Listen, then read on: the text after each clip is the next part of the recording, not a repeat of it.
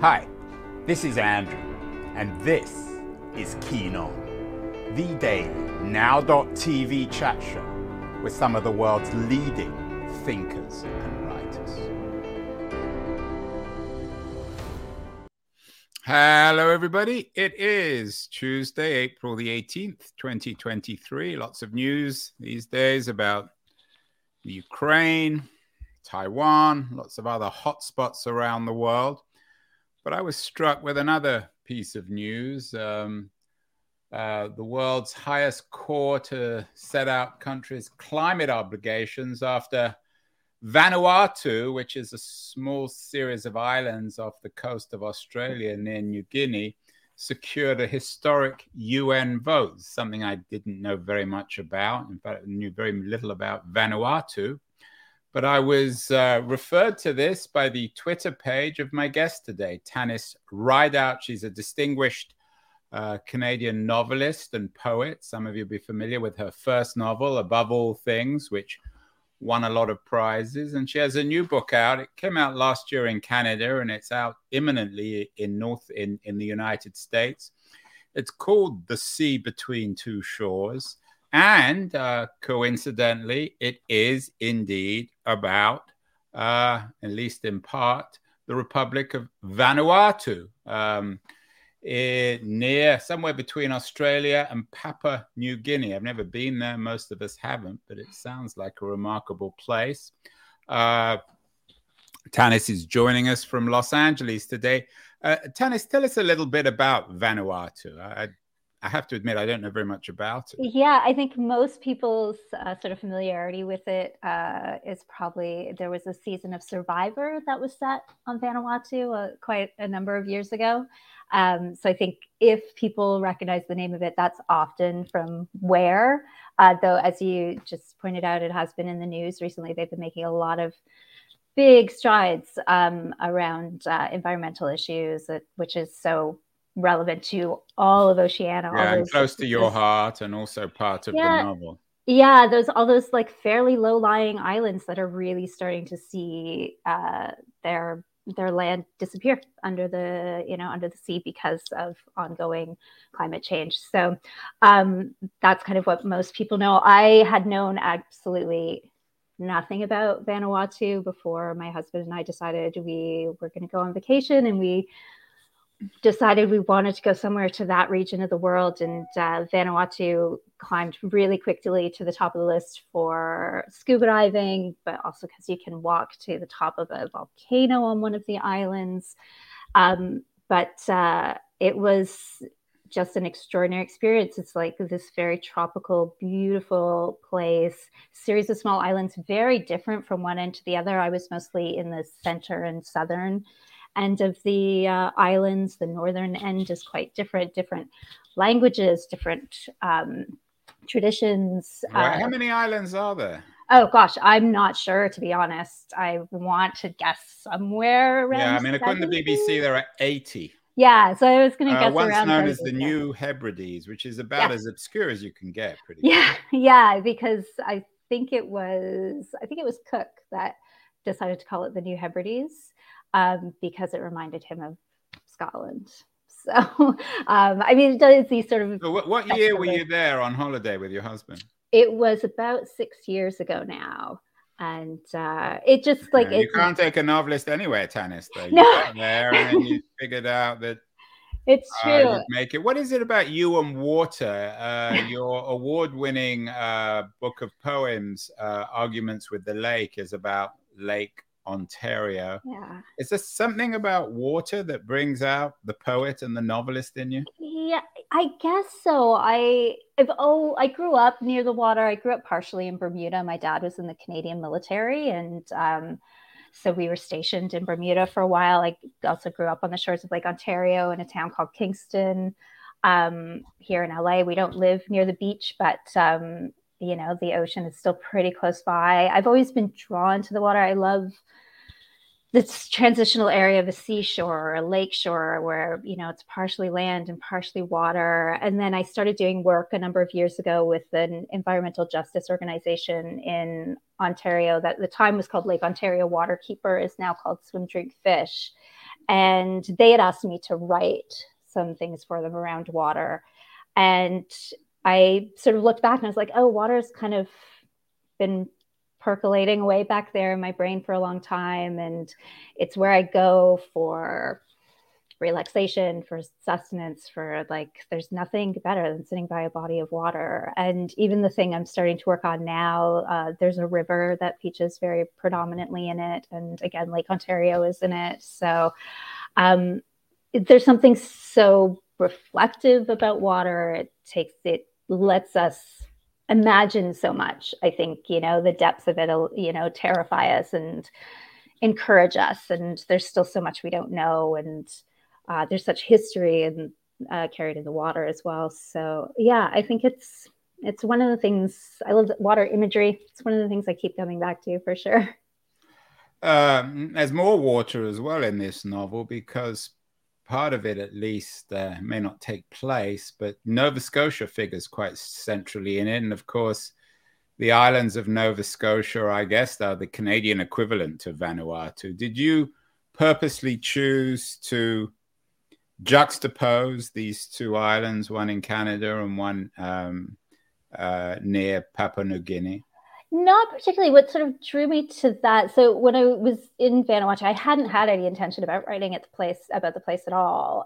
But when we were there, on the first island we stayed on, I was reading this guidebook, and there's a little tiny paragraph in this guidebook that somebody had left behind about Canadian missionaries who had come to the island and who had been killed on the island. And they were from the Maritimes, Halifax, Nova Scotia area. And I was really struck by that. My family is originally from the Maritimes. They're from New Brunswick, not from Nova Scotia. But there was suddenly that idea opened up to me a lot. The notion that, obviously, we think about sort of the colonization of Canada a lot in terms of, white people coming and settling, Europeans coming and settling.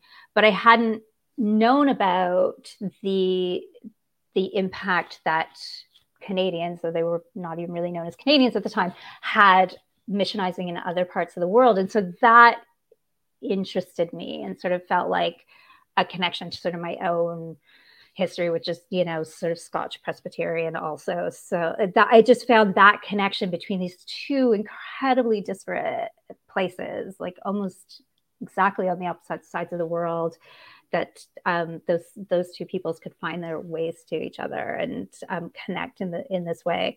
So kind of gave me another sort of string to pull on for research and for writing.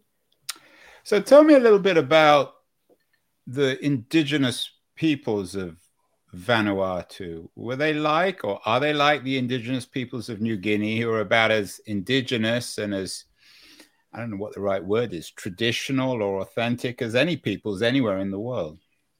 So there's a huge range of sort of different cultures across the islands. I remember reading at one point in time, sort of there's this sort of anthropological idea that sometimes peoples contained within smaller spaces try and differentiate themselves more from each other, sort of family-wise or tribe-wise or clan-wise, whichever word you kind of want to use, than people who cover more vast spaces. And so like the number of languages spoken across Vanuatu is incredibly high. The number of indigenous languages that people who live very close to each other might not speak remotely the same language. And the country works in sort of French and English and their language of Islam.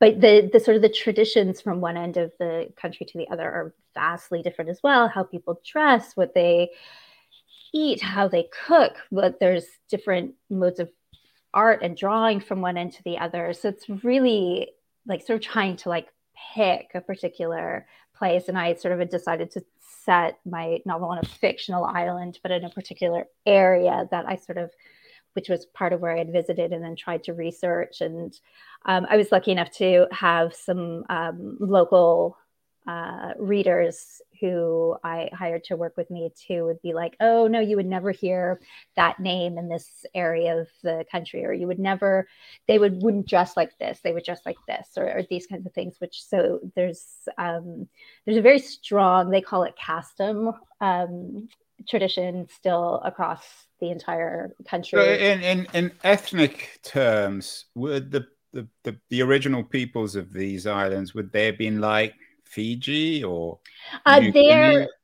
They're known as Melanesian. So sort of across the Oceania, you get Polynesians, Micronesians, Melanesians. And so predominantly the people from Vanuatu come from Melanesian background, though there is at one end of the island, there's kind of this bit more Polynesian bent that kind of comes in, and you get sort of more Polynesian traditions and names and things like that, which is really interesting. So, but yeah, ethnically, they're more Melanesian.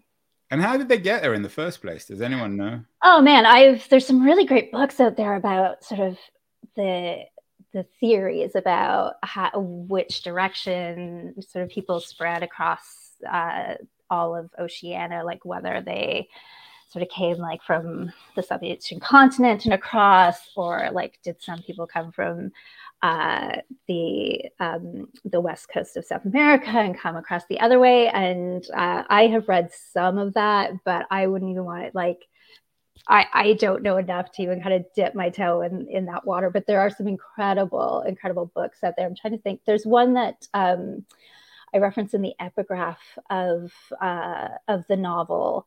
That I don't even have a copy of it handy here. That is about sort of the history of Oceania. Right. So let's fast forward or fast backwards to 1800 is when your novel is set. Tell me about Vanuatu back then, 232 years ago. What was it like? Who was there? And why is it in some ways set in 1800? Yeah, there's I think, again, one of those things that I was surprised to learn sort of through researching is that the Pacific Ocean was a lot busier than I thought it was when I first started researching and reading. But predominantly, there were, indigenous local peoples living on the islands. There have been some traders through. Cook went through, I don't know, whenever Cook's voyage was. That was in the 1700s. Where was Cook killed? Was it? Cook was killed in Hawaii. Right. Yeah, on Big Island, Hawaii. But so he was the first. Now I'm trying to remember my history, whether he was the first or the second European to kind of stumble across. And how, particularly the British, did they essentially appropriate everything they wanted in terms of their experience on the island? What were they looking for?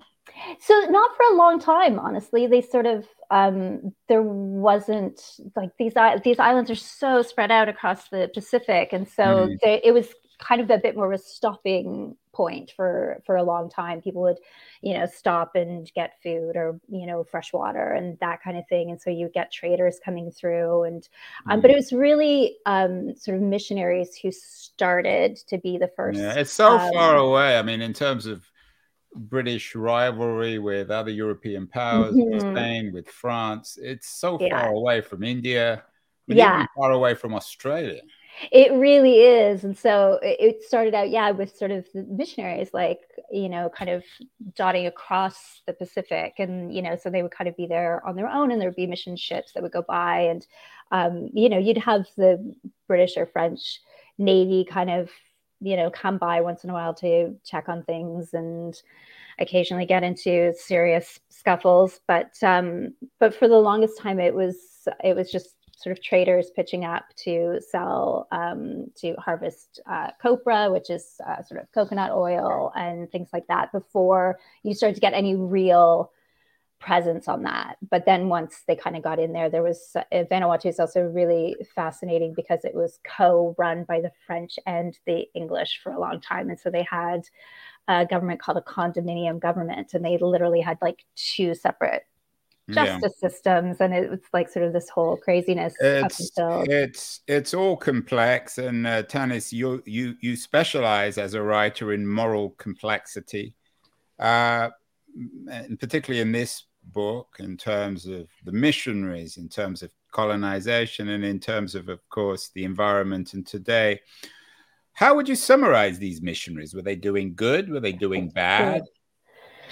Oh, that's so complicated. I think they were doing good, of course. I don't think they set out to, you know, they They thought weren't they were doing traditional good. colonialists then. They weren't appropriate. They were appropriating souls, not land. Yeah, and I mean, certainly within North America, it's the church was so much a part of that colonization, and in Canada, we had a terrible residential school system that was largely facilitated and run by the churches. There was some of that here in the U.S. as well. So it was always kind of hand in hand. But I think when you get down to any one individual who's like kind of trying, is going out there, I think they were trying to do good. I think a lot of them failed incredibly at it, and like didn't want to understand, didn't want to. When you say they failed, they were bullies. They used their power. Yeah, absolutely. I think like whenever you're trying to separate people from their language or their customs or those kind of things and impose your own, and whether that's done through reward or punishment, then it is a version of colonialism. It is colonialism. But I think that people had their own various reasons for trying to do these things, and I think it is complicated. But I think overall, there was a lot of bad that was done on behalf of most of the churches out there. In a way, as a Canadian, is this book an attempt to apologize? It's an attempt, I think, to interrogate that. I think I came to it not having any answers. Not that I have answers now, having written it, but I have read a lot and continue to read a lot about reconciliation in Canada and reparations here in the US. And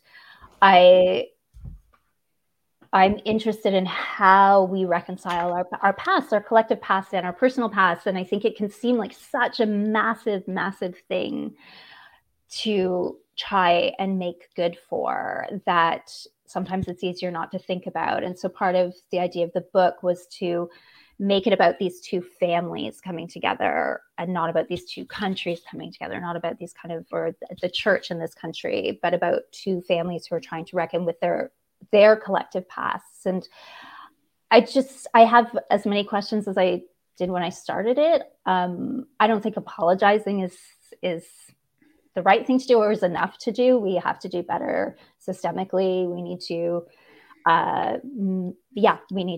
like really reckon with this and move towards a more reasonable reconciliation than is currently going on. Well, we've done a number of shows on the idea of reconciliation.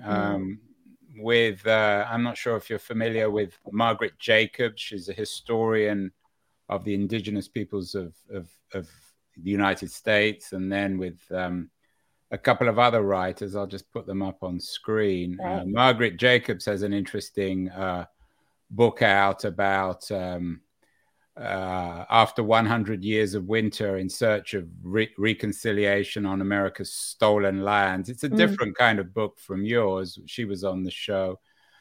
Right. Is that the business that you're trying to explore in your novel, about whether or not we should be apologizing, whether or not reconciliation is something that is a kind of moral indulgence on our part? I mean, in Canada, of course, the issue of responsibility, moral guilt is explored by all sorts of people. Tanya Talaga was on the show. I'm sure you're familiar with her work. All Our Relations. My sense is that you're slightly ambivalent about the idea of us moderns apologizing for the crimes of our ancestors. No, I wouldn't say that at all, actually. I think that we benefit from what our ancestors did as, you know, as settlers, as white people. I benefit from whatever actions went on. And I have to admit, I don't know a ton about my own personal family. I don't think that that matters. The fact of the matter is that my position is garnered because other people suffered.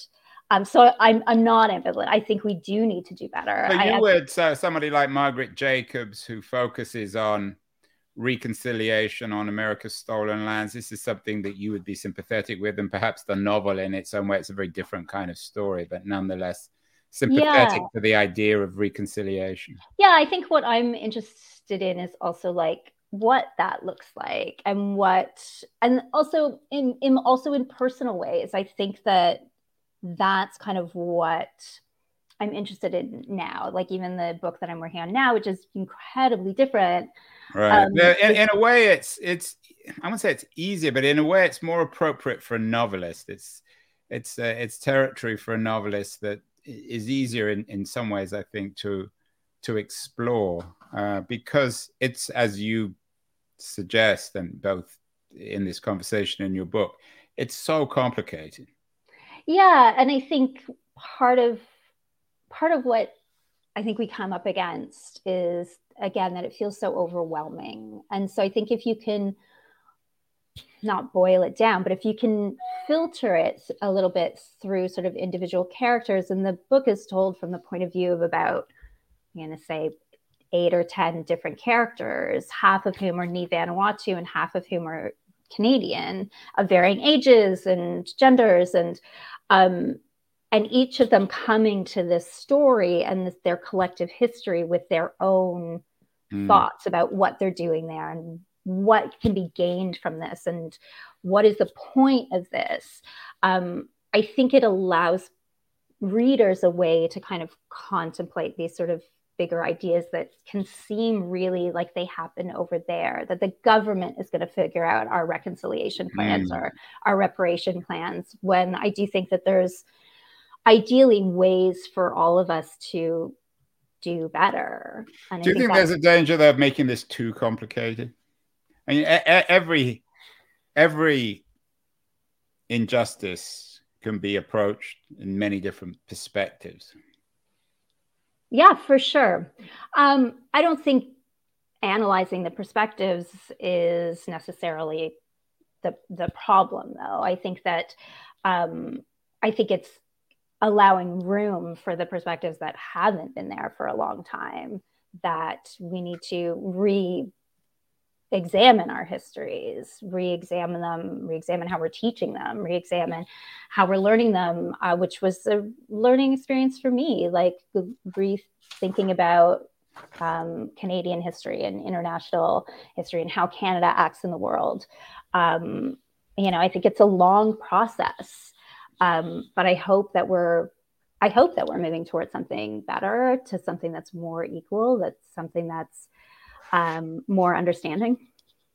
Tanis, I don't want to give away the story. We want people to read the book. It's just coming out in the US. But tell us the outlines of the book. I mean, it's not, when I say a page turner, I mean that I think it would be wrong to call it driven by narrative, by the story, but nonetheless, there is an important story there. Yeah, no, I think it's a much more meditative book than Above All Things. It's a more nuanced book. Yeah, Above All Things was, an epic historical romance about mountain climbing. It was entirely sort of driven by plot. But you've gone from the mountain to the lake, or from the mountain to the seashore.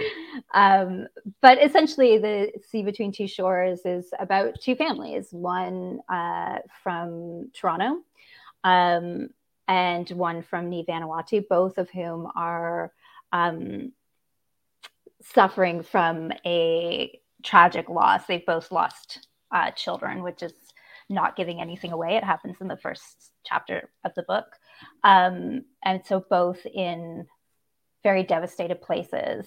And through sort of a series of phone calls, they decide to come together in Vanuatu to reconcile their collective history. So the ancestors of the Canadian family were missionaries who were killed on this island. And the Ni Vanuatu family are the descendants of the Indigenous people who were there at the time. And so it is kind of taking this kind of bigger idea of sort of first encounters and that kind of things, and trying to filter it through this kind of very small drama at the end of the day of these two families trying to figure out what that looks like, and is it possible, and what does it mean, and what do they want. And each of them come towards it with a different desire, a different hope, and they all leave with different versions of those too. The missionaries, of course, or the 19th century missionaries, were Christians driven by that morality. What about the people, the indigenous peoples? What was their faith? Was it animistic? Yes, yeah, and definitely like a sort of faith in ancestors, in the, you know, honoring your ancestors sort of faith in the land. Yes, sort of the eternal nature of the land. Absolutely, and a very large belief in magic in the land as well, that there was power in particular places, particular object, like natural objects, stones or trees or that kind of thing, in particular areas of the land, that there were particular, we would, I guess, call them ley lines of the land, and that also the people are very fundamentally of the land. They don't just live on the land; they are from the land. The land is them, and which is just, it's such a wonderful thing to read about. So different than given that the book is about redemption. How do these two traditions, the Christian tradition and the animistic one, how do they differ in their approach to redemption? Yeah, it was interesting. I talked to one of the readers that I had at one point in time, because I was thinking a lot about forgiveness, because we often, I mean, obviously Christianity is so focused on forgiveness. To forgive is divine, you know, Jesus forgives the people who kill him, all, you know, like it's baked into the very thought of Christianity. And obviously when we sort of talk about reconciliation and those kind of things, certainly from a Christian point of view, we automatically start drifting towards forgiveness, and forgiveness kind of being the key of it in some way. And when I was talking to one of my readers, it's like, would that be the way that a Ni Vanuatu person would think of it? It was about forgiveness. And one of the things that she had talked about was that in sort of more traditional kind of peacemaking or reconciliation ceremony, so like if, you know, somebody has, you know, injured somebody in their family group or what have you, that they would come together as a whole to sort of reconcile this thing. Because if I've, I don't know, burnt down your garden or something, I haven't just hurt you, I've also hurt our larger community. And so I also have to make good to the larger community. And that forgiveness is an individual thing, it's not a communal thing. And so forgiveness might come later, but it's not inherently baked into the idea of reconciling a problem or making good about a wrongdoing. And I thought that was really fascinating. That was something that, it just seems so different than sort of Christian traditions of, we seem to want to start with forgiveness and then maybe do other things or apologies or that kind of thing. And this is much more about actually making good, making things right again. And then we can worry about forgiveness and apologies. And I feel like we often want to skip to the forgiveness and the apology part without doing the work of maybe making things right. Tanis, I wonder if we're at a point where the Indigenous tradition is becoming increasingly mainstream. Certainly in my conversations with Margaret Jacobs, Tanya Talaga, many others, it's the idea that for a few hundred years, we thought we had much to teach Indigenous peoples, and we generally wiped them out and caused them huge suffering, sometimes on purpose, sometimes by accident. And now we're coming increasingly to recognize, particularly when it comes to the environment, which is where we started with this UN vote, that we have much to learn from indigenous cultures. Maybe this is an area, this is a question, a theme that you might end with. Yeah, I think particularly, like, I think we're seeing more and more of that too around justice. Sort of more indigenous or traditional modes of justice, as opposed to, we're very good at punishment and putting people in prison and things like that, but not necessarily especially healing. In the United States. Yeah, and not necessarily healing either the person or the community. You're finding a way to like bring that together, and I think we're starting to see that shift a little bit. I certainly think even sort of around sort of family law, like we're seeing a lot more sort of divorces being held in a sort of more communal way, and like kind of, trying to move through something to a healing place instead of a more combative place. So I think that comes from sort of a more indigenous tradition versus the notion of punishment. But yeah, I hope that that's the case. I certainly feel like it feels a lot more accessible than it did for a long time, for sure, that you can now read like books like Braiding Sweetgrass or something like that and find those, easily at your bookstore, whereas it wasn't so long ago, maybe there'd be a shelf this big of sort of indigenous writing or history in your local bookstore. So I think that we're seeing more of it, and hopefully, there's just an opening up of that knowledge as well.